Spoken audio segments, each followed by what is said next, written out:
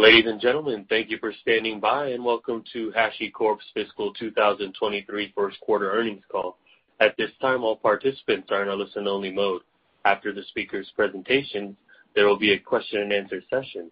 Please be advised that today's conference is being recorded. I would now like to turn the conference over to your speaker today, Alex Kurtz, Head of Investor Relations. Thank you. Please go ahead.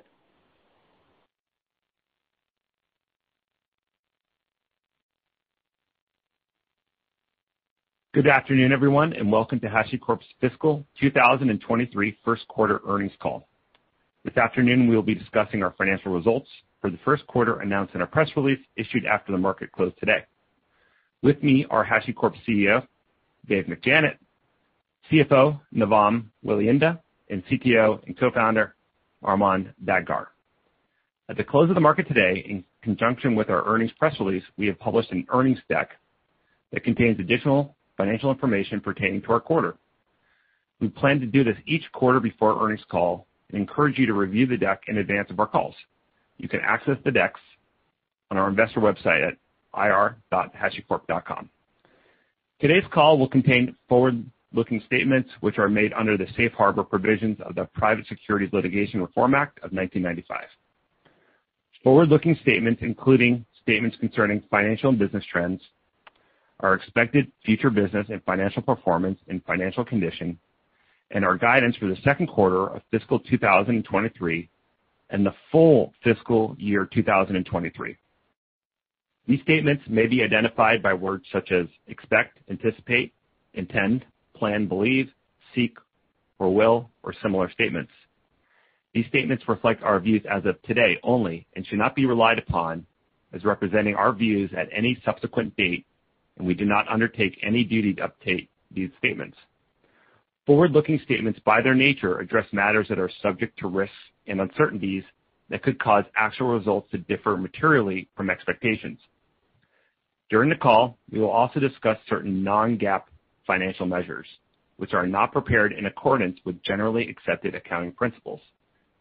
The financial measures presented on this call are prepared in accordance with GAAP unless otherwise noted. A reconciliation of these non-GAAP financial measures to the most directly comparable GAAP financial measures, as well as how we define these metrics and other metrics, is included in our earnings press release, which has been furnished to the SEC and is also available on our website at ir.hashicorp.com.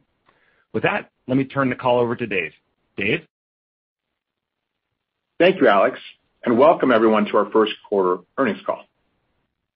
We're excited to share with you that Q1 was a solid quarter for HashiCorp as we exceeded our guidance with revenue of $100.9 million, representing year-over-year growth of 51%, along with the trailing four-quarter average net dollar retention rate of 133%. We're also pleased to announce that during Q1, we had our second customer reach $10 million in annual recurring revenue. The most recent transaction by this global financial institution was a new commitment to Consul during the quarter, one of our largest Consul transactions ever. We'll discuss the strategic customer in a few moments.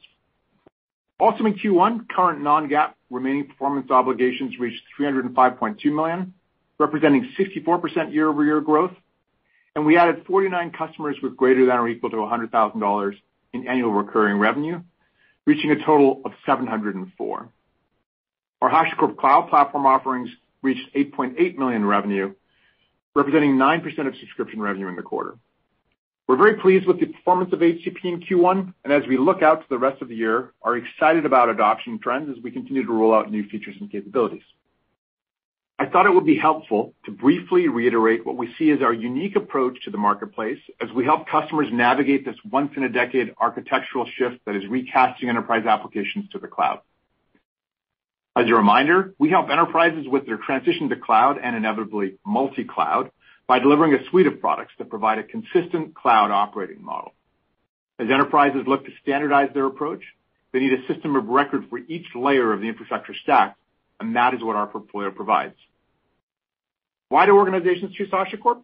Well, first, our products are designed with a cloud-first and cloud-agnostic approach, using infrastructure as code for provisioning, identity as the basis of security, and service and service name as the basis of networking. Each of these represent the core paradigms of the cloud model. Second, our global footprint of practitioners using our open source tools and the free tier of our cloud offerings makes our products the de facto standards in the marketplace for cloud provisioning, infrastructure as code, managing secrets in the cloud, and increasingly for the still developing cloud service networking market. We're convinced that for most companies, the practitioner will decide how they approach cloud, which is why we focus on the practitioner experience above all else. Finally, we've developed a rich ecosystem of technology integrations and partners around each of our products, which further accelerates adoption and standardization. Our products are designed to enable third parties to easily integrate their services into Vault, Terraform, Consul, and our other products. And as we shared last quarter in our 10K, we now stand at over 2,050 providers in our Terraform ecosystem alone, and 900 partners in total as of the end of last year. With over 3,000 paying customers using our software today, we believe all three of these differentiators have created a significant barrier to entry around our offerings. With that background, I'd like to take a few minutes today to highlight important trends that we're seeing for our products and the broad demand for cloud and multi-cloud adoption that is fueling our business. Specifically, I'd like to highlight the continued emergence of central platform teams within larger enterprises that we touched on briefly last quarter. During the quarter, our field teams were able to travel more freely to meet with customers, and Armon and I spent much of the quarter having in-person meetings with members of the Global 2000. In those meetings, we've been hearing a consistent theme around the emergence of centralized cloud program offices, or what they often call platform teams, within these accounts. The technology that underpins the transition to cloud and the growth of multi-cloud environments is fairly well known at this point. What is less well understood is the importance of the teams that are managing this transformation. As companies undertake cloud migrations or digital transformation, CIOs often find themselves in the difficult position of sifting through the disparate pieces of infrastructure and cloud resources that their various teams have deployed in the past, usually with little or no coordination. This has cost implications, but also efficiency implications, siloed teams with siloed infrastructure, and little strategy that underlies it all. And when developers want to develop and ship a new product to serve customers, they often encounter constraints and delays from their ops, security, and networking teams who would like to apply some level of governance. HashiCorp has sold to these various siloed teams to help them with their immediate cloud infrastructure issues for years, helping them with provisioning, security, networking, and application delivery. However, we are now being brought in to help companies standardize their cloud infrastructure across teams. In many instances, in fact, those early adopters of our products are now being assigned to be the platform teams for their organizations as a whole. The platform team is the group that consolidates and standardizes cloud infrastructure for an entire company. It controls cloud infrastructure as a single cost center, creates standard processes, and establishes compliance protocols for applications and infrastructure. With this central team in place, companies can control costs and enforce consistent security policies, allowing developers to deploy applications with far less friction. Our cloud operating model, with an integrated stack of products including Terraform, Vault, Consul, and others, enables these platform teams to succeed. We are seeing success in our larger deals each quarter being driven by these dynamics. We also believe that part of the success we are seeing in larger accounts is driven by our programmatic approach to selling, what we call a LEAR: adopt, land, expand, extend, and renew. This motion happens initially in a single business group and is ultimately mimicked at a larger scale as platform teams are created to drive standardization across the organization. We believe that this methodology, coupled with our product innovation, can lead to durable long-term growth. We continue to see ourselves as uniquely positioned to enable the largest of enterprises in their decade-long move to multi-cloud across what 650 Group has estimated as a $73 billion TAM through 2026. We saw these concepts play out in Q1, and now I'd like to turn your attention to notable first quarter transactions. I'd like to highlight a few examples of strategic deals we completed that demonstrate our execution in the marketplace and show our adopt, land, expand, extend, renew motion in action. First, a land deal. A global insurance and financial services organization landed as an Enterprise Vault user in Q1 after adopting Vault open source in 2019 for a small departmental use case.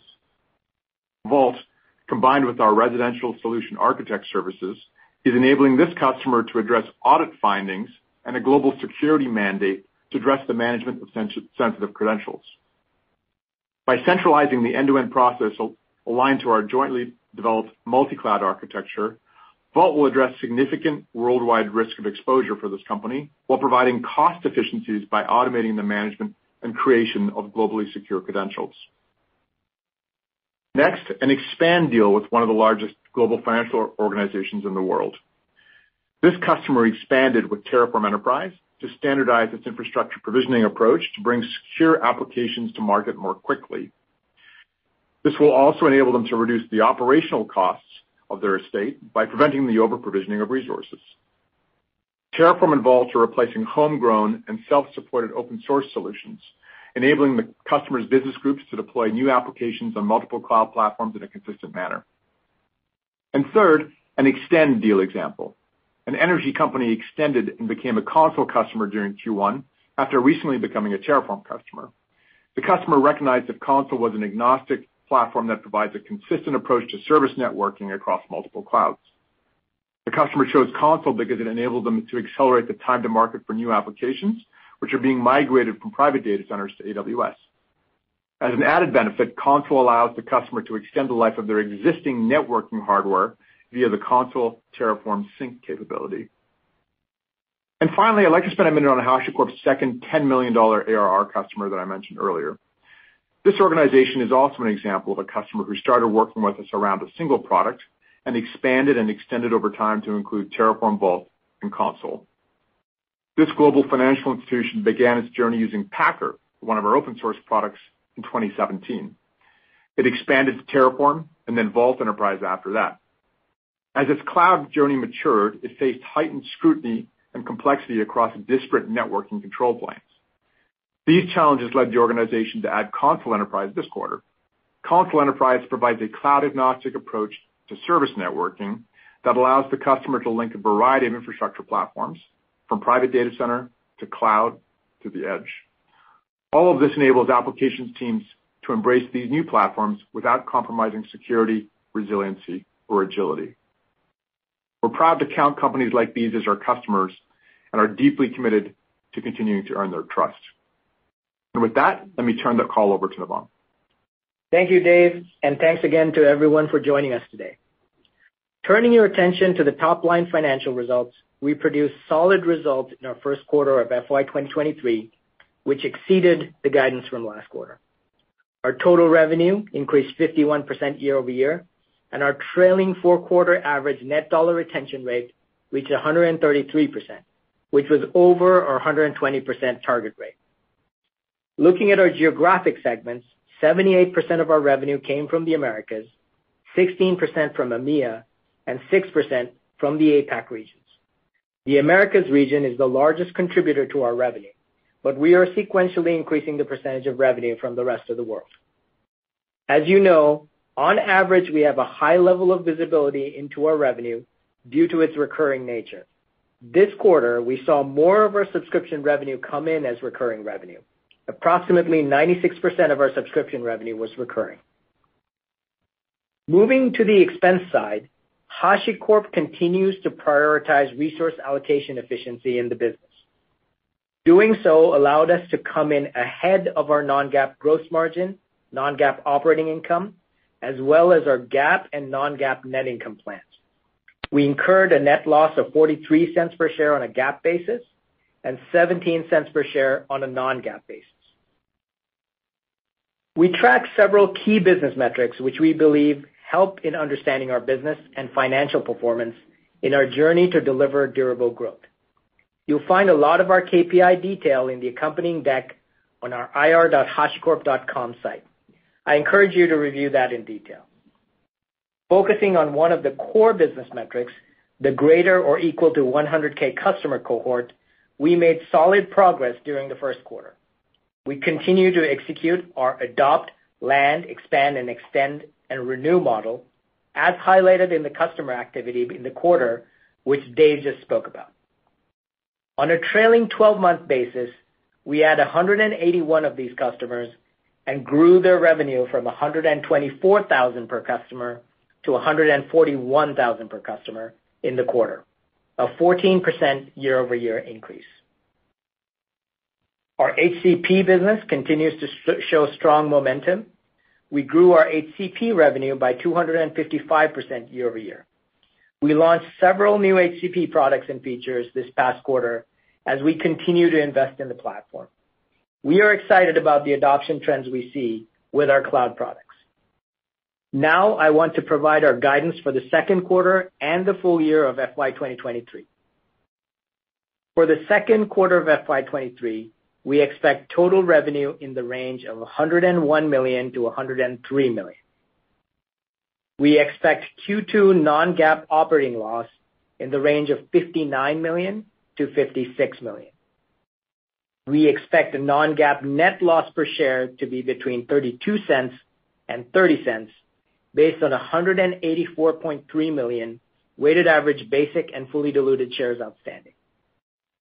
For the full fiscal year 2023, we expect total revenue in the range of $422 million and $432 million. We expect FY 2023 non-GAAP operating loss in the range of $224 million and $216 million. We expect non-GAAP net loss per share to be between $1.19 and $1.15 based on 184.9 million weighted average basic and diluted shares used in computing non-GAAP net loss per share. We are pleased with our Q1 results, and with that, Dave, Armon, and I are happy to take any of your questions. Alex? Thanks, Navam. As a quick note, during the quarter, we will be attending the Bank of America Global Technology Conference and the William Blair Annual Growth Conference. With that, operator, let's go to our first question. Thank you. As a reminder, to ask a question, you'll need to press star one on your telephone. To withdraw your question, press the pound key. Please stand by while we compile the Q&A roster. Our first question comes from Jason Ader with William Blair. You may proceed. Yeah, thank you. Hey, guys. Did you bake any macro pressures into your guidance? And then how resilient do you think your business might be if we do enter some type of a recession or downturn? So, Jason, thanks for the question. This is Dave. I'll maybe answer the first bit, and we'll let Navam and Armon weigh in as well. I think generally speaking, what we have seen in Q1 is pretty consistent with prior quarters in terms of front-end demand of the pipeline build side. But maybe I'll let Navam comment specifically on the guidance question. Yeah, thanks, Jason. So, in Q1 we're seeing some pretty solid demand signals, so we're comfortable with our Q2 and FY 2023 guidance that we've provided. We're aware of global macro realities that are out there in the marketplace with the rising inflation, interest rates, and the conflict in Europe. So as always, we're taking a measured view towards the back half of the year. But all that being said, the fundamentals of digital transformation and cloud adoption are very much intact, and these are very long cycle markets, right? So we're encouraged by the year. Yeah, and then maybe I'll just add, anecdotally, I've spent the last few weeks visiting customers across North America, Europe, and Asia Pacific regions. And I think what we've seen is it's a pretty consistent trend across customers, regardless of region. They're, continuing on their journey to cloud, continuing on their journeys to digital transformation. And I think, almost all of those customers see that as a, long-term secular transition for them, realizing there might be some, macro factors along the way, but most of these customers are sort of deeply committed to that journey. And I think, for many of them, they've already made multi-year commitments to their cloud partners as well. Yeah, Jason, I was answering maybe the second implicit question is around the durability part. Our products go to market around a very simple value proposition of cost reduction, risk mitigation, and time to market. Right? Think about Terraform just as an example. One of the core value propositions of Terraform is allowing you to not over-provision compute resources. That's a cost savings. The Vault is allowing you to save costs and automation by rotating certificates around it. Could be a 10,000 machine estate in a script rather than having people do it. So the value proposition is actually very clearly aligned to risk, cost, and time to market, and I think we're pretty fine-tuned on that. The other thing so net is I think that actually plays really well despite the environment. The second bit, when you think about the role that our products play, unlike, say, a database which is tied to a specific application, our products are more akin to a utility once deployed. right? Vault underpins all the applications in your estate. And so as a result, it tends to be, you tend to see that in our NDE numbers naturally. So both on kind of the new business side as well as the durability of our existing customer relationships, are generally in a compelling spot. Thank you. Thanks, Jason. Next question. Thank you. Our next question comes from Mark Murphy with JP Morgan. You may proceed. Hey, Mark. Yes, thank you very much. So, hey, good afternoon. It feels like this is going to be a pretty amazing year for the cloud platform. You're going from one product to, I think, 5 or 6. You're extending some of those to Azure.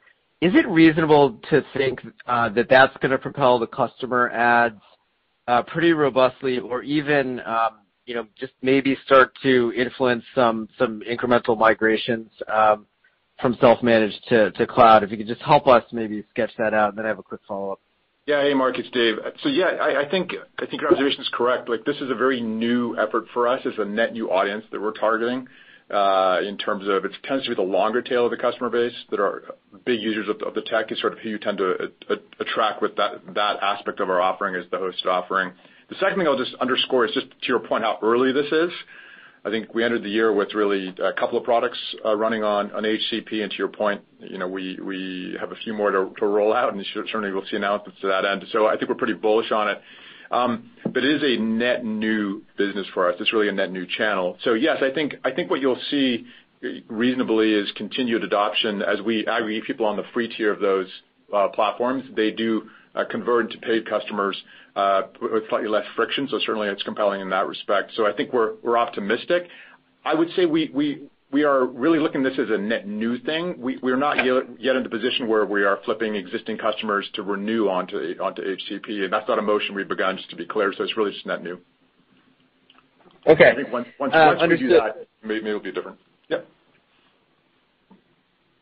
Yeah, I'm sorry, I didn't mean to interrupt. Were you done there? No, go ahead. I have a quick follow-up. Go ahead. Okay. Yeah. So, Navam, it's great to see the increase in guidance and the overall traction. I'm trying to connect the dots on there's this tremendously large volume of customer adds this quarter. It's kind of an explosion, but it didn't translate maybe as much to the license revenue or the RPO growth or just the kind of the sequential revenue growth.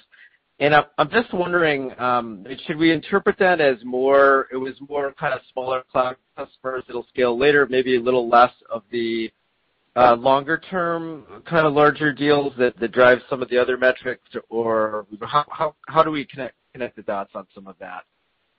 Yeah, thanks, Mark. So I think to your first point and to your earlier comment about HCP, very encouraged by that momentum and the strong net customer additions that we're seeing there. So we're encouraged by that momentum, and we're encouraged by the volume of customer additions we saw in Q1. Specific to Q1 subscription revenue, one point to note is that this was a very high recurring revenue quarter, which is great because that gives us visibility into the forward quarters that we're seeing. So that's what you saw in Q1, high subscription recurring revenue business out there that came in Q1, which is obviously great for future quarters. To your point earlier on the RPO side, we saw high RPO growth in the 50+% and high CRPO growth in the 50+%, which shows the volume of growth of sort of our contracts that are coming in the quarter. Thanks, Mark. Next question. Thank you. Our next question comes from Ittai Kidron with Oppenheimer. You may proceed. Thanks. Hey, guys. I did want to focus on HCP. Perhaps you can talk about the customer adoption there. In what way is it different today than it was perhaps 2-3 quarters ago? And I know you don't have that much of a track record there, but maybe you could talk about the changing patterns of customers and how they use this. And in the past, you've talked about HCP as a way to go more lower end, open up the market more on the low end, the mid-tier. Are those really the customers that you see coming in, or is it really still large customers that are just, given their hybrid deployments, are also considering and deploying HCP? Yeah, great question, Ittai. I think, as Dave mentioned, just sort of reiterating, it is sort of a blend of what we're seeing. On one side, it is opening up a new channel for us, so it is a new audience and is that kind of long tail that he mentioned. So, these are customers that we would not have historically engaged with sort of our outside field motion that are now, coming in, obviously driving lower ASP, more of a transactional business. At the same time, we are seeing some of these larger enterprise organizations that are engaging with HCP at more of a departmental or project level where, great, I have a project that's being built in native cloud, rather than try and operate it themselves, they're going directly through to HCP. I think the by and large, most of where we're seeing sort of the net new logos is that sort of long tail. And we expect to see more of sort of those the kind of enterprise customers as they continue to gain comfort with the idea that core infrastructure is going to be provided as a managed service. And I think that is probably the biggest question mark for us is just the comfort of those customers as they migrate to the notion of, hey, this is tier 1 critical infrastructure being provided as a managed service. Got it. Very good. And maybe as a follow-up, Navam, on gross margins, good start for the year. You've talked about, I think last quarter, about 80% gross margin target for the year. With the strong start that you have, would you care to revise that up, perhaps? Thanks. Thanks, Ittai. Always making me revise up. So we're pleased with beating the gross margin plan. There's obviously 3 constituents to gross margin. There's the self-managed margin, the cloud margin, and the professional services margin. The mix of that impacts the margin. So the good news that we're seeing is we beat our plan on cloud margins, and it's coming in ahead of what our expectations were. So we're comfortable with where we're landing at the 80% mark, and over time we should see as cloud takes a bigger share, we should land towards the long-term targets. All that being said, we're a very high gross margin company, and we're pleased with that. Very good. Thanks, guys. Next question. Thank you. Our next question comes from Brad Sills with Bank of America Securities. You may proceed with your question. Oh, great. Thanks, guys, for taking my question. I wanted to ask a question about HashiCorp Cloud as well, please. Is there something about these customers that are opting for the cloud option that you think there's a different profile and trajectory of expand? In other words, do you think that those customer cohorts might have a higher propensity to add more over time if they're committing infrastructure to the cloud here with HashiCorp? Is it a different profile of customer?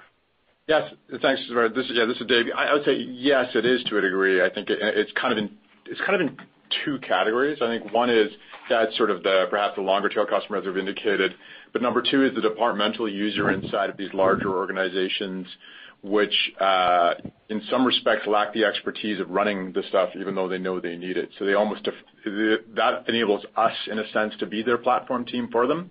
The implication for those people that onboard really at the departmental level is they get up and running far faster. So yes, you can infer that I would expect those customers on board and get to their expansion and extension to cross-product faster. And I think that's certainly the design principle of why we've created HashiCorp Cloud, not as just a cloud version of one of our products, but rather as a single common chassis into which all our products drop that allows us to then encourage that motion. So yes, net is 2 audiences. Yes, I think I certainly believe, I'm optimistic that it leads to adoption faster. I would also say maybe the last thing, I think generally we're surprised at the growing appetite for people to consume HCP in the larger customers. I mean, I think the operational reality of infrastructure products both makes people slower to adopt, but also once they start running them themselves, realize how critical they are. And so I think certainly optimistic and minimize travel. Certainly the last quarter you saw that expressed more often than I would have expected. Hey, can you run this stuff for us? And so we meet that market as it comes. Super optimistic. Great. Thanks, Dave. And then one more, if I may, please. The NRR acceleration here last several quarters, where would you say that incremental expansion is coming from? Is it more on the expand side or more on the extend side as customers go from category to category, or is it more just the expansion within whatever product they're running, whether it's Terraform or Vault or Consul? Yeah. The short answer is it's both. I'll just sort of recall that sort of our pricing model is aligned to as more applications go to cloud, more usage of our products results. So for each one of our products has that natural motion to it. So what you're seeing as people's cloud estates grow, we are in some sense a portion of that spend category. And certainly the fact that we can procure that through the marketplaces and those cloud providers makes that relatively frictionless. And then number two, there's the extend cross-product opportunity. I think, as we said before, there's just a maturity journey that people go on. They sort of start with the Terraform problem or the Vault problem, and then they realize they have the other problem, and they sort of naturally extend. And that is just the journey. So it's almost inevitable that one customer becomes an extend customer. And I think what you're seeing as those cohorts go, that just is what's happening. So it's really both. Thanks, Brad. Great to hear. Thanks. Next question. Thank you. Our next question comes from Michael Turits with KeyBanc. You may proceed. Hey, guys. Nice quarter. First, it's sort of an extension of the macro question, but did you see, as a result of macro inflation, recession fears, et cetera, any change in people's attitude towards cloud migration, and two, although clearly you wouldn't see it in your numbers for big deals, which are good, any change in their willingness to do larger projects? I mean, do you have a point of view on one, probably? Yeah, no, I think great question. I think in general what we've seen is most of these large enterprises have embarked on their cloud journey several years ago, and I think they see it as a transition that's going to take them 5-10 years to really complete. In many ways, I think we look back on things like the hypervisor transition, and that was a decade-long transition for a lot of those customers, and there's going to be a lot of macro bumps in a decade-long period. So I think that's kind of the attitude of the customers. They realize that, inevitably they have to do these transitions. They have to sort of, innovate and drive the sort of transformation of their digital estate. So, although, our European customer is very aware of, obviously ground conflict there, customers around the world are, aware of the macro environment, I don't think we've seen much impact to their plans around, their adoption of cloud to a significant extent. And on the large deal size, in other words, are people chunking up and doing smaller projects? Again, obviously, look, your big deal numbers are great. You signed another 10 million. So from the numbers, you wouldn't think so. But anecdotally, any reluctance to get involved in larger and, say, longer implementation time type of projects? No, honestly, I think it's pretty consistent. I think the constraint is more around expertise in their particular region, truthfully. Like that is, as with any platform transition that occurs, there's a skills challenge around people's understanding of that new platform. Just like when we went from the mainframe world to the client-server world, it took some time for the skills in the marketplace to emerge. I think, that's the bigger constraint than anything else. Okay, great. And maybe the piece I would add here is just talking about the sort of second $10 million customer. I think what's clear to our customers as they get to sort of a critical scale with us is they realize we will be a strategic partner to them. We are not a point vendor, solving one problem. We offer sort of a suite of solutions. We're going to solve, multiple problems for them. And so I think there's a natural comfort with the idea that you guys are going to be a generational partner to me as I'm going through this transition, and they want to have a deep relationship and sort of plan over a multi-year horizon because, we impact their strategy over a multi-year horizon. Yeah, I'm just going to echo that point because Armon's exactly right. That is what we hear over and over again. If you think about the customer, it is generally a platform team inside of a large organization. They, in these kinds of environments, their bias is to consolidate their relationships, not expand them. The fact that we have many products that address many of their problems from a single buying center, single vendor, is actually very compelling. And that term, strategic partner, is the one that gets used over and over and over again. Like we're now, certainly a significant material proportion of the Global 2000 as in that seat, and I think that's the basis of our growth opportunity from here. Thanks, Michael. Great. Next question. Thank you. Our next question comes from Alex Zukin with Wolfe Research. You may proceed.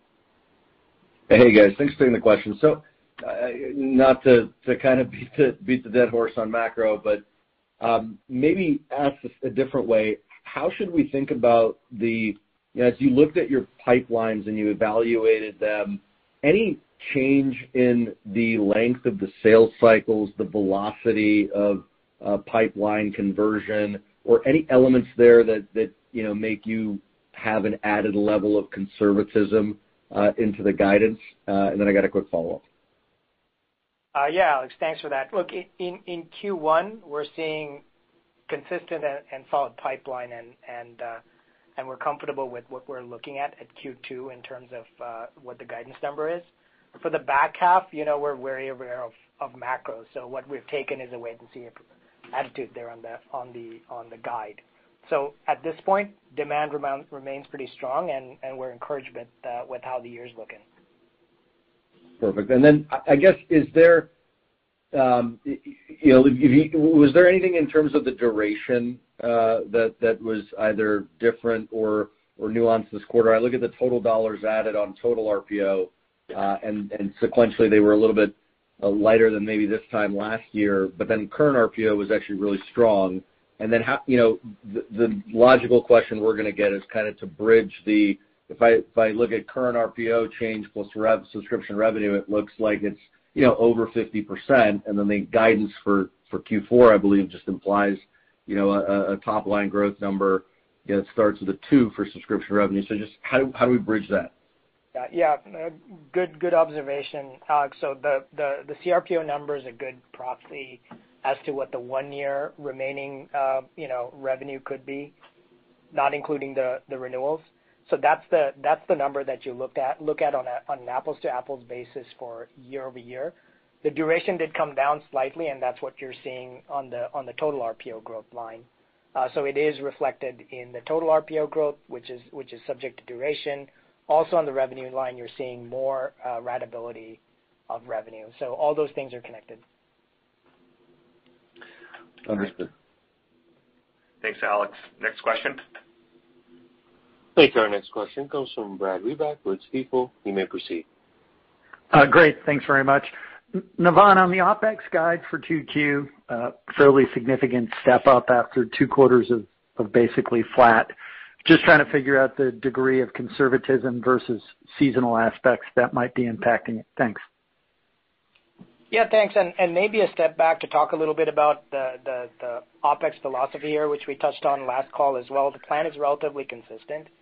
We have a very high net dollar retention rate, high gross margin, and a very solid balance sheet. So we made a decision to invest in the company and starting Q4 to show leverage in the business on an annual basis as we move forward beyond Q4. So that's sort of the shape of the operating income line that you're seeing in the guidance. Now, that being said, in Q1, we're very encouraged by delivering the top line performance with better than expected operating income, and that's just part of our DNA at being a company that's very focused on efficiency. So we're looking forward to delivering more of that in the future and sticking to our DNA of being an efficient company.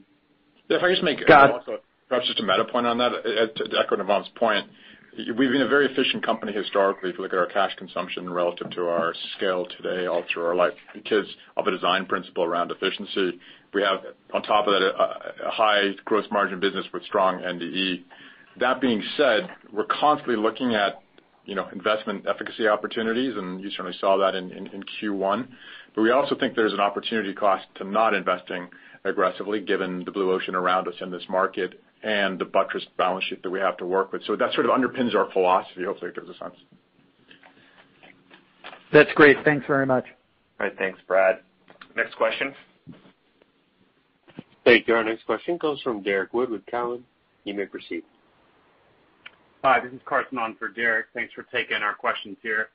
So security seems to be one of the strongest spending priorities in software right now. Can you give us a sense on how Vault is performing relative to the broader portfolio and what kind of trends you're seeing around initial deal sizes and expansion? Yeah, I'll make a comment. This is Dave. Appreciate the question. Yeah, I think honestly it's very, very consistent with what we've seen before. Our business remains relatively balanced across the different aspects of our portfolio. In terms of deal sizes, yeah, again, very, very consistent. I think what you've seen from us is concerted push for higher velocity lands at a lower cost, and that's certainly an instruction to our sales team. Let's land the smaller transaction faster as opposed to going up the larger one, and I think that holds true across our portfolio. So what you've seen is actually an increase in the customer count and a slight drop in the ASP corresponding to that, which is on purpose. As you know, when you're talking about infrastructure, people tend to say, okay, hold on, let's price this across the entire estate, and that tends to slow things down. the more we can constrain that to a starting point to grow from, that's what we try and do. So net, no real change in the dynamics across products or across deal sizes, truthfully. But yes, security and Vault as the broker of identity across your machine estate is one of those fundamental investments that I think most companies are making. Yeah, and I think the piece I would add to that is just from sort of a tailwind perspective. Certainly, customers are, cybersecurity is very, very top of mind, and I think for us having a zero trust narrative and a story around a portfolio of products rather than just Vault. Clearly, Vault is sort of our anchor play there, where we tend to sort of land in customers, but then being able to tell a compelling story around, great, how can we extend that to service networking and really do, bring a zero trust approach to network segmentation with Consul. Right, and I think you saw that in our second $10 million customer where they're really looking at, great, how do we embrace those zero trust primitives and really extend that beyond just identity with Vault and application security into the networking aspect, and then looking beyond into our portfolio with Boundary as we think about extending that further into privileged access management. I think that has been very compelling for our customers because we can present that kind of end-to-end zero trust architecture and certainly very top of mind for customers. Got it. Thanks. All right. Thank you. Next question. Thank you. Our next question comes from James Fish with Piper Sandler. You may proceed. Hey, guys. Thanks for the questions. One of the items we've heard over the last few weeks is just the strategy around the freemium model. How are you looking to better monetize some of the core offerings, and in particular Terraform? Does it make sense longer term to put a limited time frame for the free version or put in a few versions behind the paid offering? Yeah, go ahead, Armon. Yeah, great. Thanks for the question. I think we've had a very consistent approach to how we monetize our open source, and it's, premised around the idea around standardization of a whole market. Right? So I think we invest genuinely in the success of our open source practitioners and really focus on how do we solve the technical problem for the individual users, whether that might be provisioning with Terraform, whether that's secret management with Vault, et cetera. So the open source is really, meant to be ungated in that sense to really drive practitioner bottom-up adoption, drive market standardization, and I think you see that with Terraform now having, 2,000 plus integrations. And then ultimately the commercialization is driven by a differentiated commercial product that solves the organizational challenges of using those products at scale. So what we're not trying to monetize is the lone individual users. It's as you go from a single user to a team, great, that's where our entry-level commercial products are focused.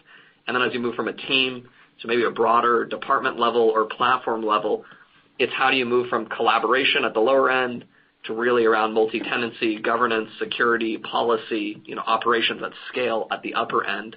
And that's really where we focus on it rather than trying to create sort of a second-class experience around the open source. Got it. And just, to circle back on the pipeline part that you mentioned, Dave, as you were talking about the pipeline here being pretty consistent in terms of the front end of the pipeline, what are you seeing in terms of the lower part of the pipe and specifically on the large deals that could become plus $10 million contributors, as it sounds like you're focused more on the low-hanging fruit, the smaller customers at this point, just as you kind of save some OpEx here? No, not at all. I would say I think we have a segment view of how we cover the market, and what I was referring to previously was really the cloud offerings have a natural affinity for that lower end segment, and that certainly has its own unit economics that we manage separately. The inference on the rest of our business, that's really unchanged. What I was referring to is that the pipeline build in the other segments continues to be strong. I think the guidance that Navam shared is reflective of just an awareness of the macro towards the end of the year, that which will become more clear as we get close to it, and that's really the visibility we have today, which is we see a lot of positive signs in the pipeline.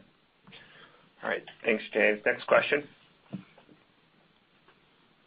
Thank you. Our next question comes from Sanjit Singh with Morgan Stanley. You may proceed. All right. Thank you for squeezing me in, and congrats on the really outstanding customer metrics this quarter, both on the 100K side and on the total customer base. That was really nice to see. Dave, I wanted to pick up on a comment that you made on an earlier question around the multiple sources or the multiple value propositions that the platform provides. And I guess the spirit of my question is the ability to hone in on maybe the cost efficiency, cost savings, TCO aspect as part of the sales playbook. Is there an opportunity here to go into the customer base and say, we can dramatically lower your hardware spend by consolidating firewalls or your load balancers as you think about a 1-2 combination of console as well as Vault in a potentially tougher spend environment. Is that a playbook that can be used to a certain degree, and how effective has that message been in the past during prior periods of uncertainty? Yeah, thanks, Roger. I'd say yes. I think that my core view is that there's heterogeneity to infrastructure, and the apps that are running in your private data center being orchestrated by, say, a firewall and a load balancer generally are going to stay there. So our value proposition is really about providing that bridge to the new world for your new applications. I think one of the real benefits, actually, I talked about in the prepared remarks was the console Terraform sync capability, which basically allows you to update the configuration of legacy networking gear as part of your new application deployment. So I think the cost savings is a very, very easy value proposition around extending the life of your existing investments from maybe the 3-year view to the 5-year view. In that sense, not having to replace that legacy gear because we are providing the bridge to the new world. So I think that's actually closer to how the conversation goes. We don't generally go in and talk to you and say, hey, you're running firewalls, replace firewalls, because it would require you to rebuild the applications. It's more, hey, for your new applications, you probably don't need that firewall approach. Let us help you provide a vehicle to bridge to keep your old firewalls relevant, and in so doing, save the cost of having to upgrade those to something newer. But the cost value proposition is really, really strong, honestly, across all of our products, and in combination, even stronger. What you described is certainly a play, but it's probably not the one we lead with. Understood. And then sort of another product, and a topic that I wanted to revisit again, what I think was part of an earlier question, which is around sort of monetization triggers. And it's a topic that I think we get quite often with respect to Terraform, but also with respect to Vault. And I think you sort of mentioned your strategic customer wins. You landed an enterprise Vault win. That customer started out in open source in 2019. And so I was wondering if if there's any sort of narrative to draw between a customer landing with open source or starting with open source 2.5, 3 years ago, and then ultimately becoming an enterprise paying customer, both on the Vault and the Terraform side. What is sort of that journey that they're going through to help us understand how these monetization triggers evolve over time? Yeah, I think so I'll talk the Vault one first. The idea that someone might be using Vault to basically authenticate the identity for a particular application in open source is how it begins. But it's sort of the minute that gets sort of established as a central shared service that is a tier 0 application to your company, it's sort of an immediate trigger where, right, it was okay that it was just running on one machine previously, but now you have to run it as a central shared service. There's redundancy, there's replication. If that thing goes down, it's like the power being turned off for all the apps that speak to it. And once that realization is made, hold on a second, this is not just underpinning a single thing. This is actually a strategic tier 0 application. It's a very simple conversion, and that's what ends up happening. There's sort of this natural maturation through that organization, and that's very, very consistent. On Terraform, it's a slightly different transition. It is someone, to Armon's point, our first priority was around market standardization to the greatest degree possible by making it ubiquitous. And then we built Terraform Cloud, let's use that as the example, to provide a broader workflow around people using Terraform to provision infrastructure. So where someone may have initially adopted Terraform just as a provisioning tool on their laptop, when it gets established as that tier 0 application that is underpinning the entire organization's provisioning process, now you need audit trails and policy and governance. And it's that notion of a single platform team ultimately needing to run something as a service for the organization maybe is an easier way to envision the value proposition, because to be clear, these are tier 0 applications that that cannot go down, and that sort of underpins the overall value proposition of the commercial products. All right, thanks, Sanjay. All right, next question, please. Thank you. Our next question comes from Paul Walravens with JMP Securities. You may proceed. Oh, great. Thank you. Here's a different perspective on all this stuff. So, Dave and Armon, is there a way in which a tighter capital market, tougher venture financing environment will help Hashi? Are you getting emails from interesting private companies who are like, we'd like to talk about selling to you? Are you seeing less crazy pricing behavior from some competitors that are seeking to conserve cash or anything else like that? Yeah, I would say on maybe the two things separately. I think it's still early. It's short version. I think the private market's taken a while to react. So I think we'll certainly be disciplined and aware of what's happening in the private markets. But it's early. Number two, in terms of the market dynamics, in truth, the competitive environment is not necessarily there are not a lot of smaller companies that we compete with. Truthfully, I think it's generally more of the market standardization around open source, and then the engagement commercially is much more common for us. So that long-term goal of driving standardization in order to provide an opportunity to be the partner of choice commercially is really more our model than competitively. But yeah, if there are other startups trying to enter these markets, it certainly feels like it's gotten more difficult. Yeah, maybe the one thing I would add is certainly we've felt a bit of a tailwind on the recruiting side, just because I think organizations and people looking around see that, hey, HashiCorp just went through their IPO. We have a fortress balance sheet. We definitely are in a different stage relative to some of these folks that maybe had stratospheric valuations that are on their way back down to earth. Great, thank you. All right, thanks, Pat. Next question, please. Thank you. Our next question comes from Fatima Boolani with Citi. You may proceed. Hi, this is Joel on for Fatima. This one's just on Consul. Are you able to share with us how budgetary and competitive dynamics are evolving here, particularly as we see larger cyber vendors become more vocal about the service mesh opportunity? And then also related to that, given your recent announcement of the SVP for networking, was just wondering if you could update us on engineering, product design, where that stands, as well as the R&D roadmap and sales roadmap. And then I have a quick follow-up. Thank you. Sure. Yeah, great question. I think in general what we feel optimistic about is that I think the market awareness and maturity around service mesh has evolved significantly, right? I think certainly 18 months, 24 months ago, relatively limited awareness, and I think now we're seeing that we're moving out of just the bleeding edge of early adopters into the early majority really starting to think about it and prioritize it as an infrastructure project. So that's certainly encouraging for us, as now we feel like there's sort of a broader market that's sort of aware and starting to go through that conversation. From a R&D investment perspective, yep, we announced Gurpreet Singh joined as our new SVP running our networking group. We are very excited for him to join and lead that. Certainly an area where we are very deeply invested, both with Consul as a service mesh. We had some updates to our API gateway capability in the quarter as well, and then obviously our HCP Consul offerings as a managed service.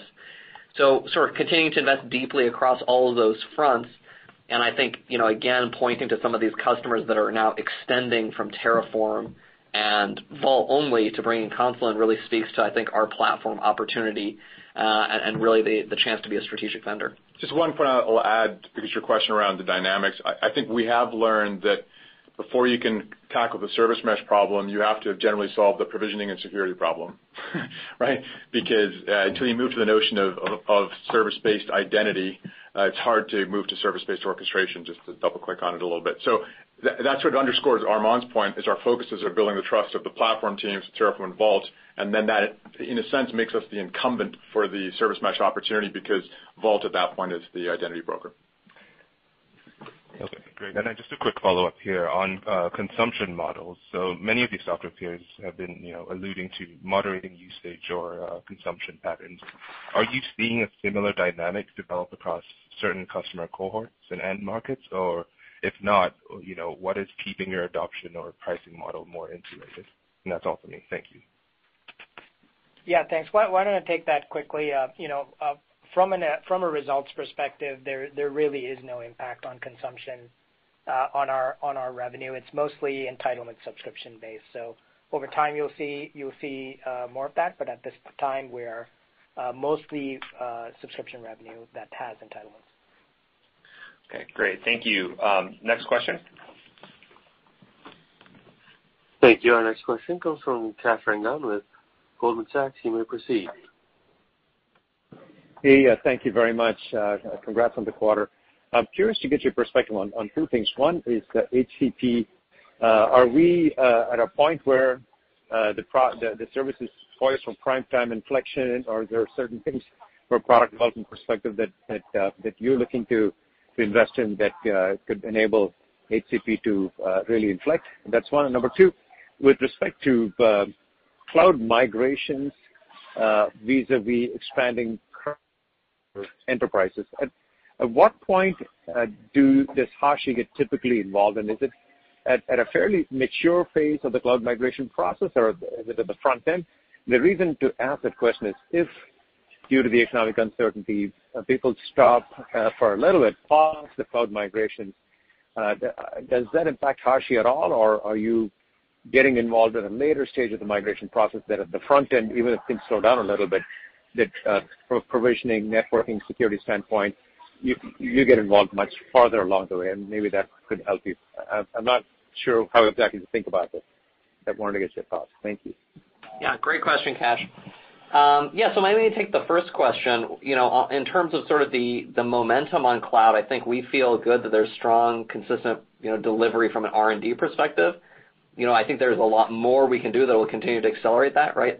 Again, if we look at the beginning of last year, we entered with effectively one cloud product. We exited last year with 3 on a single cloud provider. We're now at 5 cloud products, across 2 providers.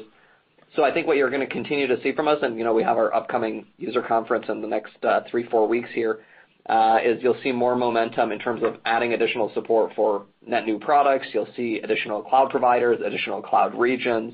And so I think each one of those, continues to make that a little bit easier and expand the opportunity ahead of us. So I don't think there's going to be a particular inflection moment so much as we continue to deliver, it will just, continuously improve. And on your second question, we think about the usage of our products in 2 phases, in which step 1 is around, our focus on practitioner adoption in open source. When people very much begin their cloud programs, they use our products in open source because that's what the practitioners use. And then the phase 2 is when they step back and go, hold on a second, I need to systematize this, and that's the platform team creation. So, that's the motion. In the first instance, they're using our open source products, and, that's where the user numbers come from. And then in the second phase is when they become our commercial customers. And I think, irrespective of where you are in your journey, you are going to go through those 2 processes. So, I certainly am optimistic about the tailwinds around secular cloud adoption, and whether it's early stage, just open source usage, or later stage commercial usage, one leads to the other. So certainly the opportunity is a very durable one. It's not a one-time thing for us. Super. Thank you very much. Appreciate it. Thanks, Kash. Thank you. I would now like to turn the call back over to Mr. Dave McJannet for any closing remarks. I'd just like to express my thanks for the participation for everyone here. We appreciate you dialing in and for all the questions, and look forward to speaking with everybody soon. Thank you. Thank you. Ladies and gentlemen, thank you for participating in today's conference. This concludes the program. You may now disconnect. Everyone have a wonderful day.